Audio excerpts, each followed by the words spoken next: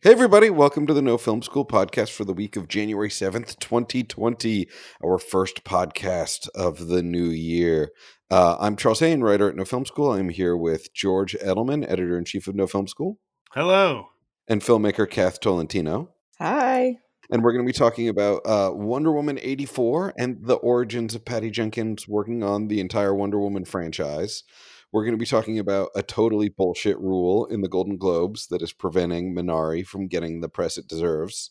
And we have a little bit of tech news.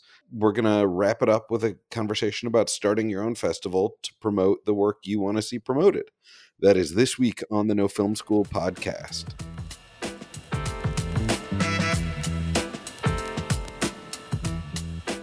So, our first story this week relates sort of to a new movie, which is Wonder Woman 84, which launched on Christmas on HBO Max. But actually, it's more about the press tour surrounding it. Patty Jenkins, now that she's finished number 2 and already signed for number 3, has gotten really honest talking about the creative process of making Wonder Woman number 1. And it has been a really... everyone understands the filmmaking process is complicated, but it is very rare you get people who are willing to be very honest about the process when it is full of controversy. And Patty Jenkins is very upfront about the fact that, she was offered and, I think one time quit and the other time, left Wonder Woman 3 times over 10 years. They went through 30 scripts. And she felt very much like they didn't actually want her to direct the movie. They wanted a woman to be the director of the movie, and then they wanted to make the movie they wanted to make, regardless of the director having their own vision. And that's something that, we all suspect, but it is incredibly rare to hear more than the political, creative differences. And it's sort of bracingly honest to hear someone talk about that process. Can I read one of the quotes from the WTF podcast with Mark Maron? This is the quote that stands out to me, and if you want to read more about it, check out our story on it on No Film School. But she said, they, meaning Warner Brothers, wanted to hire me like a beard. They wanted me to walk around on set as a woman, but it was their story and their vision. And my ideas, they didn't even want to read my script. There was such mistrust of a different way of doing things and a different point of view. I think it's refreshing, like you said, to hear this from somebody, because we read between the lines and assume these kinds of things. And what ends up happening that's unfair is we often also have to assume or deduce that the directors, writers, the filmmakers behind these tentpoles have their hands tied or are handcuffed to things that a company like Warner Media and the conglomerate that owns it are insisting upon that aren't good creatively to us. So we end up saying things like, what the hell was so-and-so thinking? Like, why did they think that was good? Things like that. But what's nice about this is that it's separating in an honest way. It's saying like, look, I don't get to make all these decisions. I'm told if you want to do it, this is what you have to do. And they don't even want to know what I think. So I'm glad that there is hopefully some breaking of ground here of saying like, what is coming from the company that makes the decision and what is coming from the director they hire. Yeah, I feel like I still have questions about that. Like, Patty Jenkins ended up saying that she was able to make the movie that she wanted to make, but I still watch, I watched Wonder Woman 84, I watched the first Wonder Woman, and I feel like there are moments in both of these films that are like a studio trying to hit their diversity and inclusion markers, but just not very mindfully.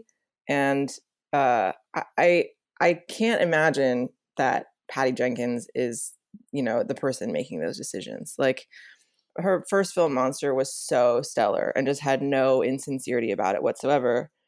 But Wonder Woman 84, there's just so many moments where I watched it and I'm like, why is this happening? It feels like they're trying to, tick off boxes.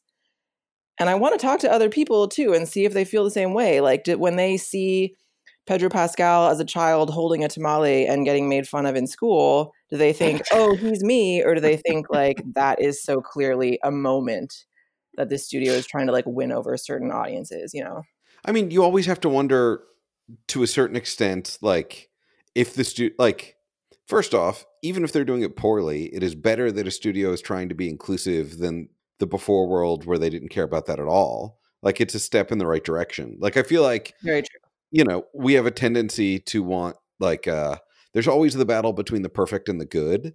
And, like, yes, I think that studio attempts at diversity and inclusion often feel like cheesy after school specials from the 1980s, but, like, at least they feel like they should be moving in that direction, and maybe eventually they will start to do it better. I also want, like, the bigger the budget, the more it is always a negotiation between multiple factors, how you are able to create the movie you want to create.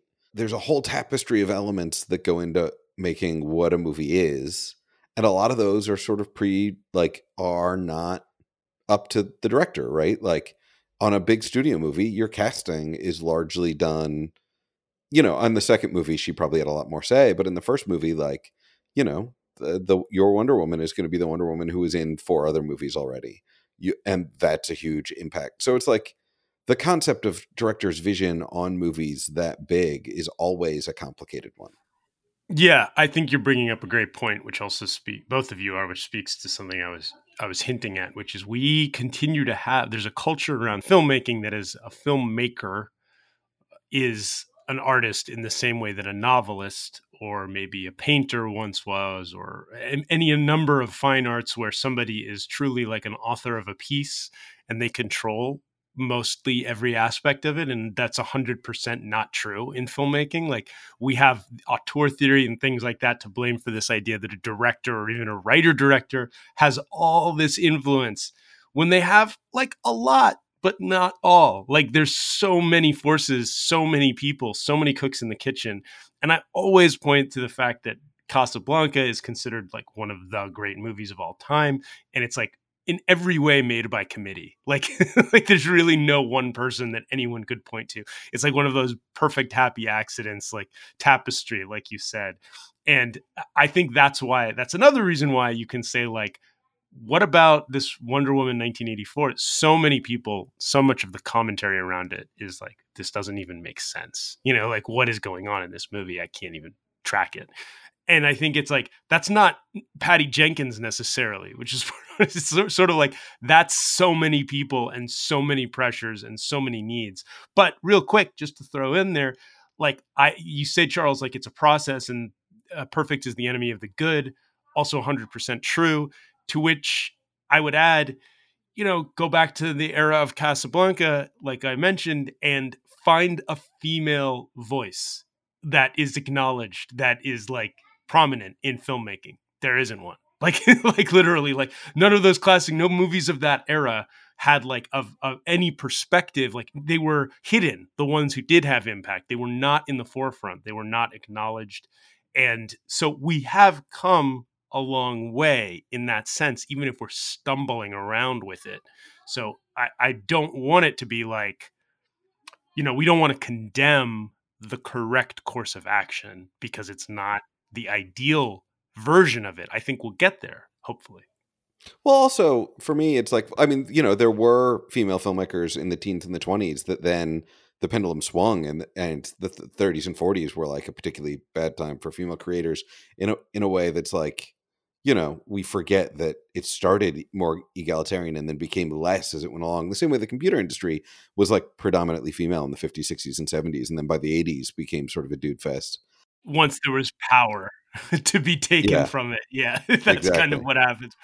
Oh, sure. And we see it in the female characters of that era as well. I mean, I think about this a lot. Like, I watch a lot of these classic movies on TCM and stuff, and it's like, yes, they have their own personalities, but so often it's like their idealized versions of women or what the male character wants to see in the leading lady or whatever, that has definitely changed. George, I think you're right that things are, progressing. For me, it's also one of those things of like, it's that great Ho Chi Minh quote of you turn adversity into advantage. Like, what she's talking about is she's like, I was hired to be a beard. And I was like, fuck that. Being a beard is my way in the door. And then I'm going to put my personal stamp on it. I haven't seen Wonder Woman 84, but I actually quite enjoyed the first Wonder Woman movie. It was on the short list of sort of action films that I feel like action when done well is magnificent and when done poorly is embarrassing. And, there's not a lot of comic book movies I love, but I really enjoyed the first Wonder Woman. I felt like it was sort of a legitimate, fresh, enjoyable take on it. And I feel like it's like, well, who cares how you get in the door?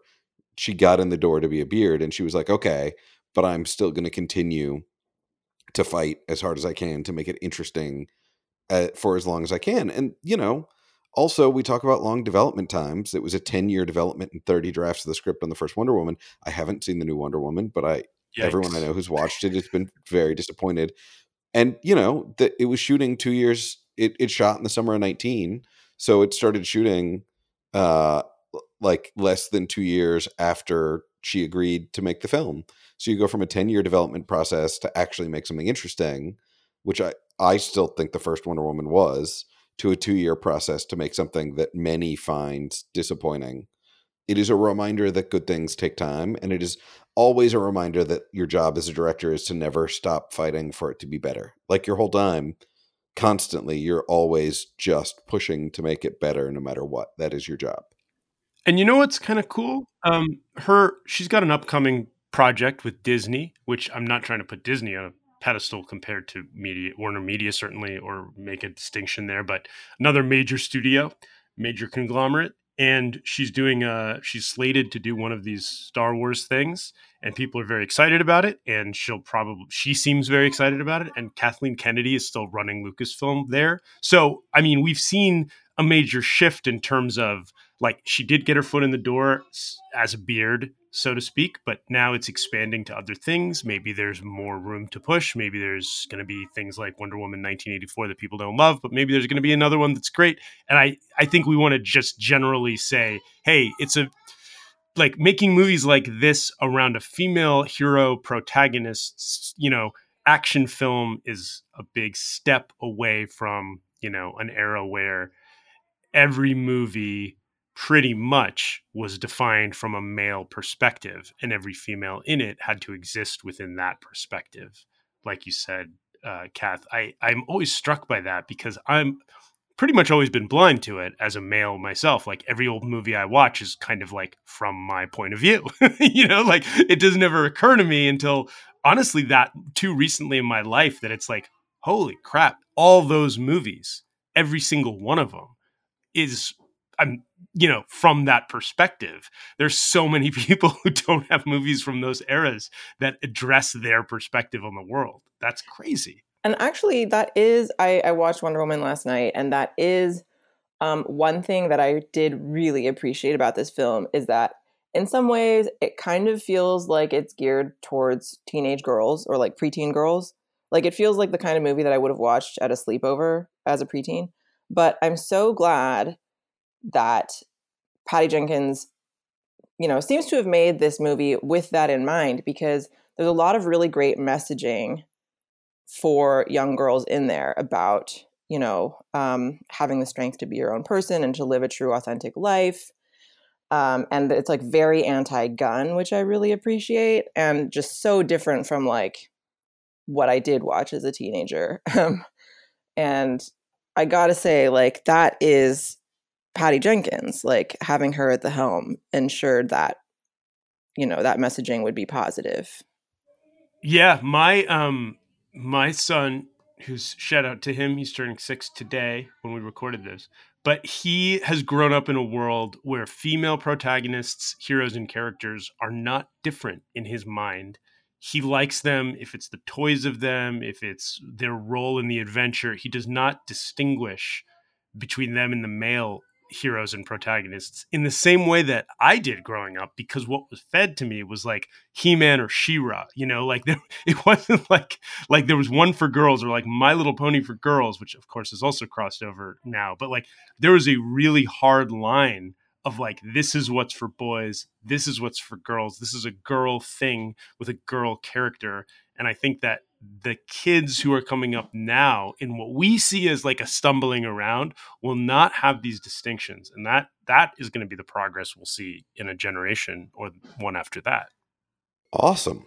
So on to another facet of what is the ongoing reckoning of the entertainment industry with how undiverse it was until basically a week ago. Or 5 years from now. I don't know that we're anywhere near where we are yet, or where we're going yet. It is award season yet again, which is always a ridiculous time of year.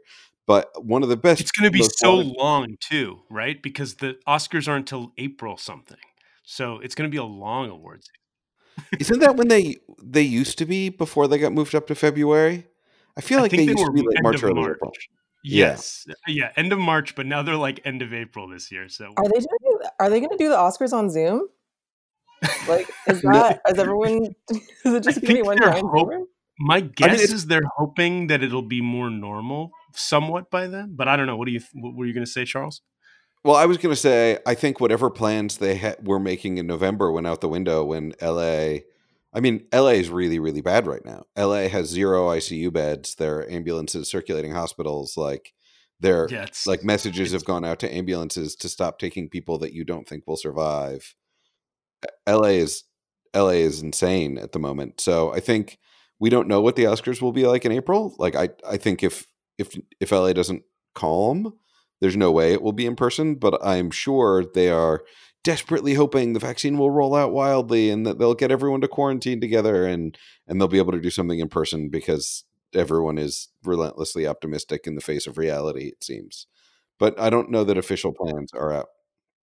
yeah, and productions have been shut down, which we may also want to talk Did about. they But that officially get shut down, or did Garcetti just say, "Please stop"?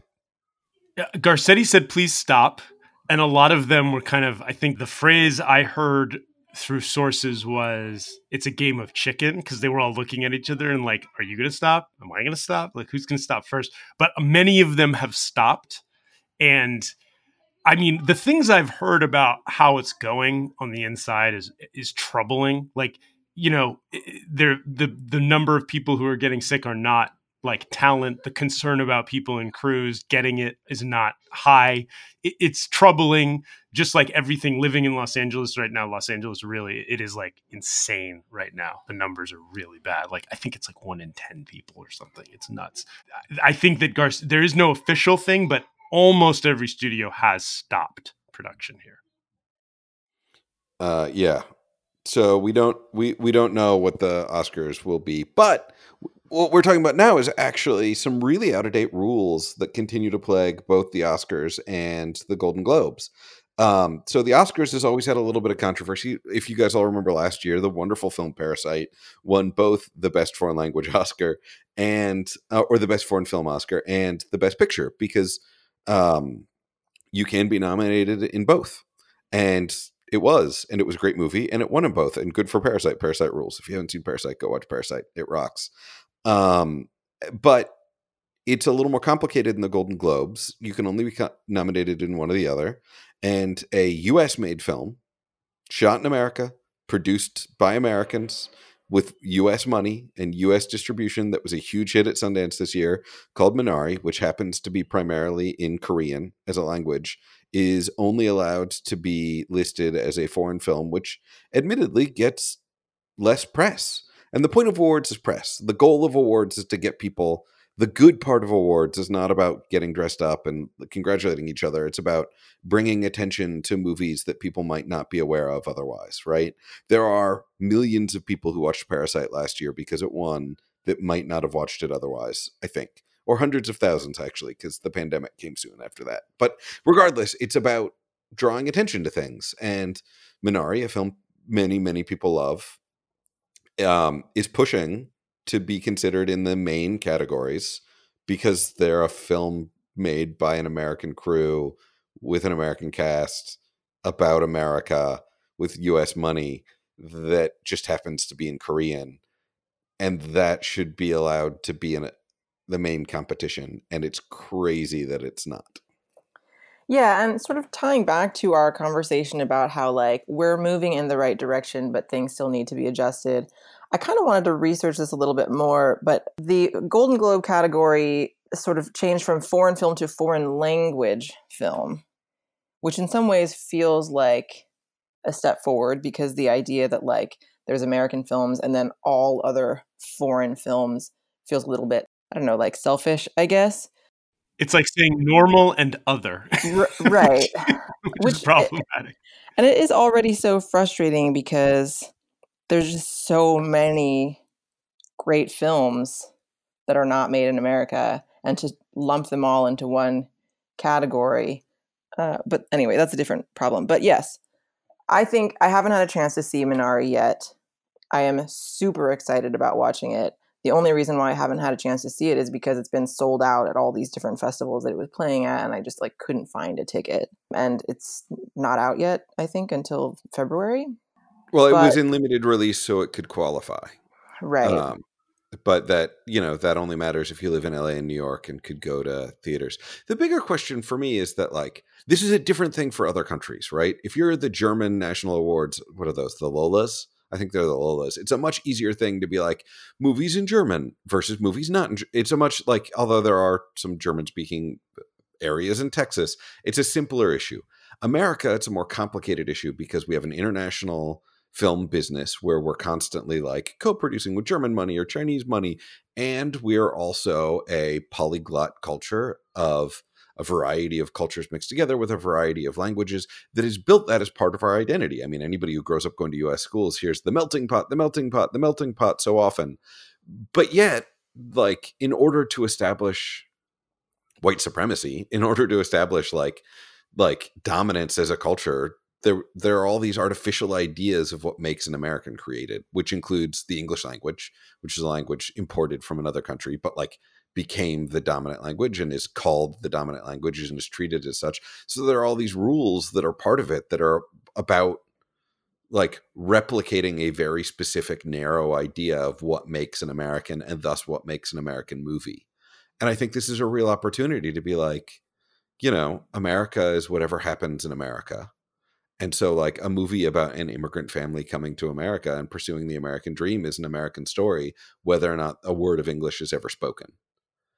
And like, that's the exciting opportunity we have now, is we're in a period where we're like, wait a minute, this rule is dumb. Let's just get rid of this rule.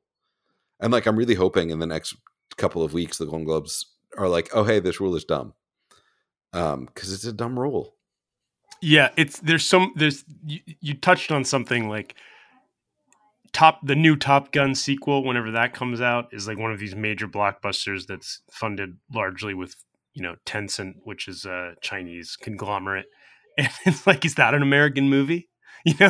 Like what is the line? Like, yeah, obviously it is. But on the other hand, like the idea of a global village, globalization, just a culture that is like the internet has changed the way transactions are handled, has changed the way everybody interacts and what's available where, and movies open everywhere at once. It's not like, a movie that we make here doesn't open in another country until we get the reels over to them, like in however many months. It's just so much of this is outmoded, and it's based on an old way of doing things that doesn't make sense anymore. I've always said, when we talk about great movies and great eras in film, people will do that. We'll play that game of like, what was the best year in movies, or what was the best decade? 1997. Right. Or there's a bunch of really solid ones, but I'll always kind of come to this point of like, well, the 1950s is like an amazing decade in world cinema. Like, it's unbelievable, like how many countries were producing like incredible groundbreaking movies. It's not really the best decade for American cinema, but like there's so much great stuff that was happening around the world from like these incredible filmmakers. So I everything like that, you have to kind of come back to, can we just say like best movies? Can we say best picture includes everything? Can we find start an international World Series of movies? Could there just be, instead of an Academy Awards that's centered in LA, like one that, like an Olympics of movies that's in a different city every year and is all of the best movies from the year? Like, how hard would it be to start that? Could I do that on my weekends?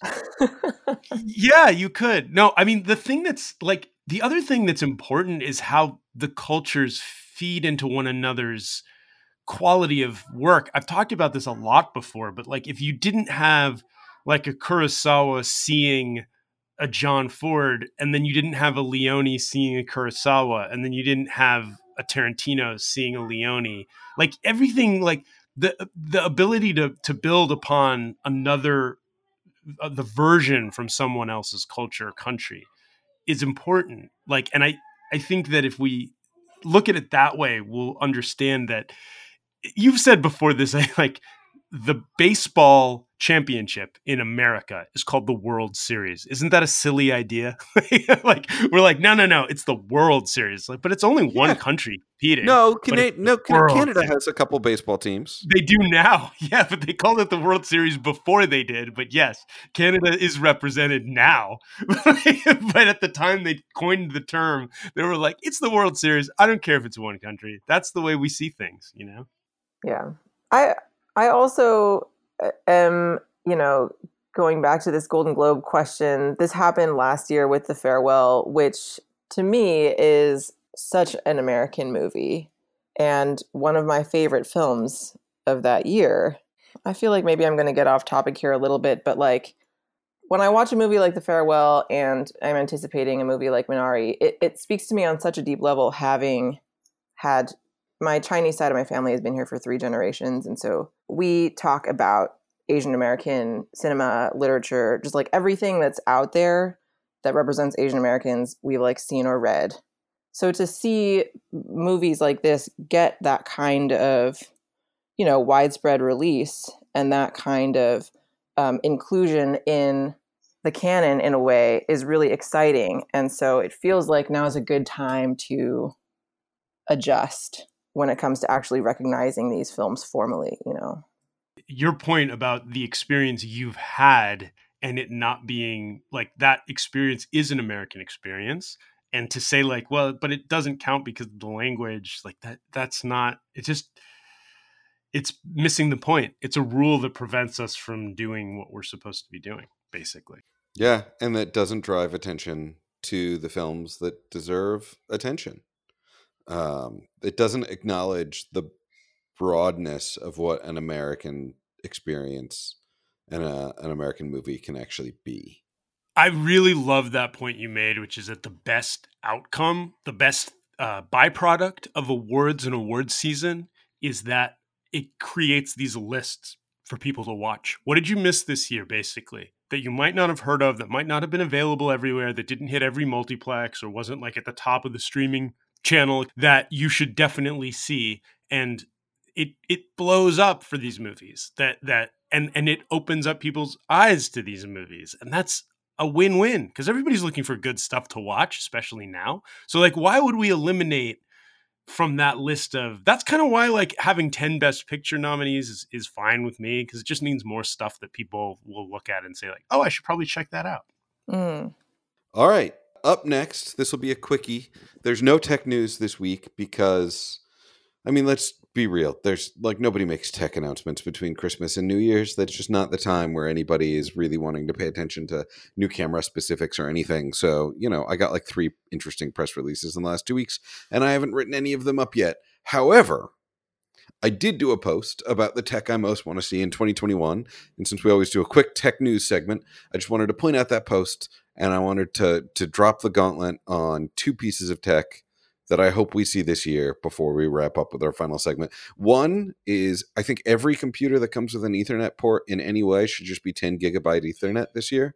I am flabbergasted that we are still seeing 1 gig Ethernet show up in computers. And why does this matter to filmmakers? So when your company grows, when you start working on bigger projects, you're eventually going to have moments where you're like, it would be great if 2 of us could work on this at the same time. And on a bigger show, you'll invest in like a SAN with fiber, and it'll be like $40,000, and you'll have to hire a full-time engineer to maintain it. But on little shows, we use good old copper Ethernet because every computer comes with an Ethernet port, and you can get decent speeds for 1 gigabit Ether, and that is how all the little indie shops run. 10 years ago, my little indie shop was running on 1 gig. 5 years ago, Apple started rolling out the option of 10 gig on its machines. But seriously, everything should just come with 10 gig this year. And Apple's new Mac Mini, I really like it. I might buy one, but it doesn't even allow for 10 gig. And that is infuriating to me. So that's my one big tech thing. And then there were a couple things on my best of this year that still had the original old USB port. And I feel like everybody should just be USB-C to USB-C this year. So tech companies, if you listen to the podcast just for my tech news segment, just know that my Andy Rooney thing this year is, come on guys, 10 gig Ethernet and USB-C. All right, last up this week, Kath, we wanted to talk to you because you did something very cool with Baymade, which is not made by your significant other, although Baymade really sounds like it. But what is it? Baymade. Yeah, so Baymade, the name comes from Made in the Bay Area, which is where I live, the San Francisco Bay Area. Post-COVID starting, so like March, April last year, a good friend of mine and I sort of put our heads together and said, we're tired of film festivals that we revere not taking our movies. And we also recognize that during this time of COVID, a lot of us are kind of, we're not able to work on set and we're not able to be with our film community. Let's find a way to showcase our work and, bring people together in the process. And so it started out as this small live stream that we did to YouTube where we screened 6 films, our films and the films of some of our friends. And we publicized to our local filmmaking community and just invited, everyone we could think of who might be interested, and also raised a little bit of money from local film vendors to provide stipends for the filmmakers whose film we screened. It started off as just this sort of like community engagement idea. And our first live stream, we ended up having about 250 people show up, and we raised something like $500 in donations. And afterwards, everyone was like, wow, this is really great. And we're so excited that you're doing this. And so we decided to make it a regular quarterly sort of festival, I guess. I am really just sort of impressed by how easier it is than I thought it would be to create an opportunity. For ourselves and for the people we know, and also to expand it to the wider Bay Area. We made a Film Freeway page, and so we started accepting submissions from anyone who's Bay Area based, who's telling Bay Area stories. By coming up with this venue, we're now able to go to people outside of the Bay Area and say, look, there's a lot of great emerging talent in our local community. Here's an opportunity for you to see our works and, bookmark us, keep us in mind. And so all that to say, I just got a rejection email this morning from Berlinale Talents, which I'm bummed by, but rejection happens all the time and there's ways around it. And it's been a really amazing opportunity that we've just sort of like built out of thin air. And with the help of the people that we know have kind of turned it into hopefully something that can last.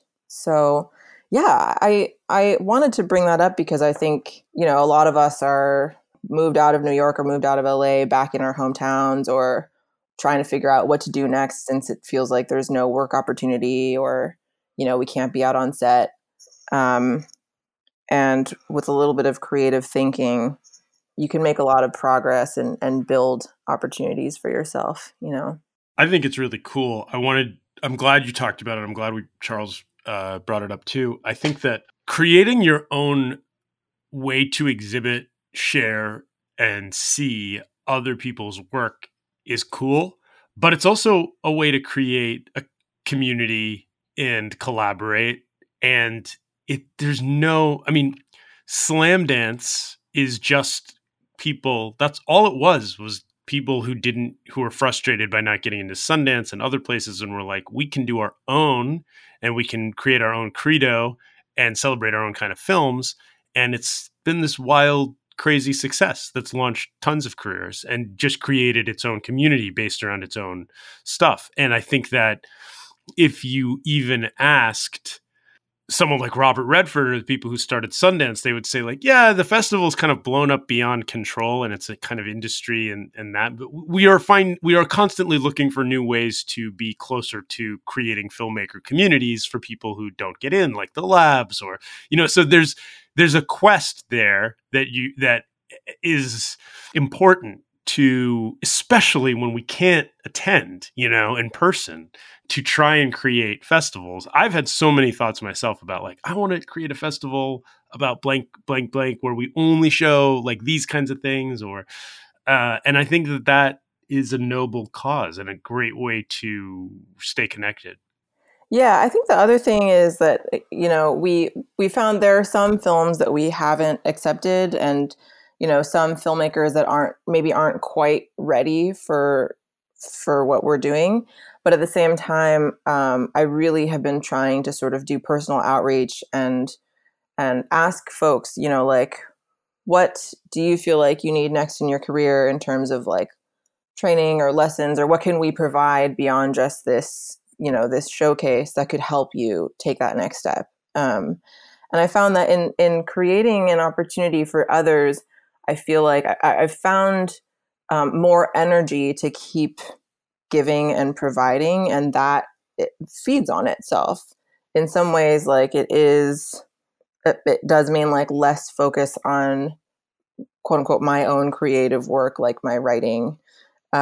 But it also is such a life-giving and community building activity that I don't care. Like that everything that we've been doing has been a positive contribution, and like I'm all about creating good karma. I mean, it's also one of those things to remember that like modern society has a community problem where we're not naturally built for community, and big cities have a community problem, and so most successful communities are deliberate and structured, right? You think about like, oh, I want to build a community. I actually, I need a few things. I need regular contact with people. I need like some sort of activity that we are built towards. Like active conscious community is a really important thing when the civilization we live in doesn't, 200 years ago, we all went to the same church on Sunday, and that fostered a community, whether we wanted it or not. And so like, I love that you have like a regular quarterly, which feels very sustainable way to bring people together, keep reconnecting them with each other, and keep growing. And like, that is a beautiful, sustainable, wonderful thing, and it's a real act of rebellion against like this industry. There's like two ways of thinking about this industry, and like there's a very cutthroat way where people are like, there's a limited number of opportunities and I need to get ahead of everybody else because I'm going to get them and you're not. And then there's another way of like, well, what if there's enough opportunities for all of us, and what if we just help each other out because our goal is to make the coolest stuff we possibly can, and if we help each other, it's all going to be better. And like that seems to play out more over time. Like the super cutthroat people I've worked with tend to burn out faster, but the people who support each other tend to last longer. And so I don't know. When I saw this, I didn't know you were doing it until just now, but until a couple days ago. But I was like, this is just awesome. Like it is just exactly the kind of thing that should be happening. It is really awesome. And I'll give you an example. Like, a few of the films that we've screened so far have gone on to do really well on the festival circuit. And so we're able to then kind of act as a megaphone to keep promoting those alums. And by staying in touch with the people, we've had 2 events. So we've screened 12 films. We're doing another one in 2 weeks where we'll screen 6 more. So already that's a community of 18 filmmakers and everyone who worked on those movies who can continue to support each other and support the future filmmakers whose work we showcase. So there's, immediate support there. And then because of my film Parachute that I made, I had a call with a production company in LA who was interested in, finding out about what else I'm working on. And I mentioned to them that I do this Bay Area film showcase, and they said, oh my gosh, we hear that there's so much great work coming out of the Bay. We know that there's so much great work coming out of the Bay based on recent years. And so they already bought tickets to our next event because they want to, meet some more filmmakers and make some more connections. And that feels really exciting to me, that like, hey, I had this sort of personal opportunity in my own career, but I can extend that to everyone else that's a part of my family. Yeah. Real quick, it just reminds me again, I've talked about it so many times, but one of the things I did early on in working in the industry-ish was this thing, Channel 101, which still exists in Los Angeles now via remote, but it was an in-person monthly screening where creators just got together and made stuff and voted about it. And it was founded by Dan Harmon. And so many people who came out of it still collaborate to this day on big TV shows and stuff like that. But more importantly, there was a whole thing dedicated. We had a message board. It was like back in the early-ish days of that sort of thing that was like called rejectee therapy, where you could, what didn't make in, you could talk about why, and you could ask the judges who were on the panel like each month why they selected certain things and not others. And it was a very active, communal, here's what works and what doesn't, here's how story works. So there was an educational aspect to it that fostered growth and collaboration. And I think that's always, like, festivals make more losers than winners, but what do you do with that? Like, can you grow from it? Can you develop talent and ability? Or is it just like, let's just watch the stuff we picked? I think that's such a great idea, this chatting about why things get rejected. That is really helpful knowledge. All right, well, let's wrap it up. So you can find me on Twitter and Instagram at Charles Hain. You cannot find me on Facebook because fuck Facebook.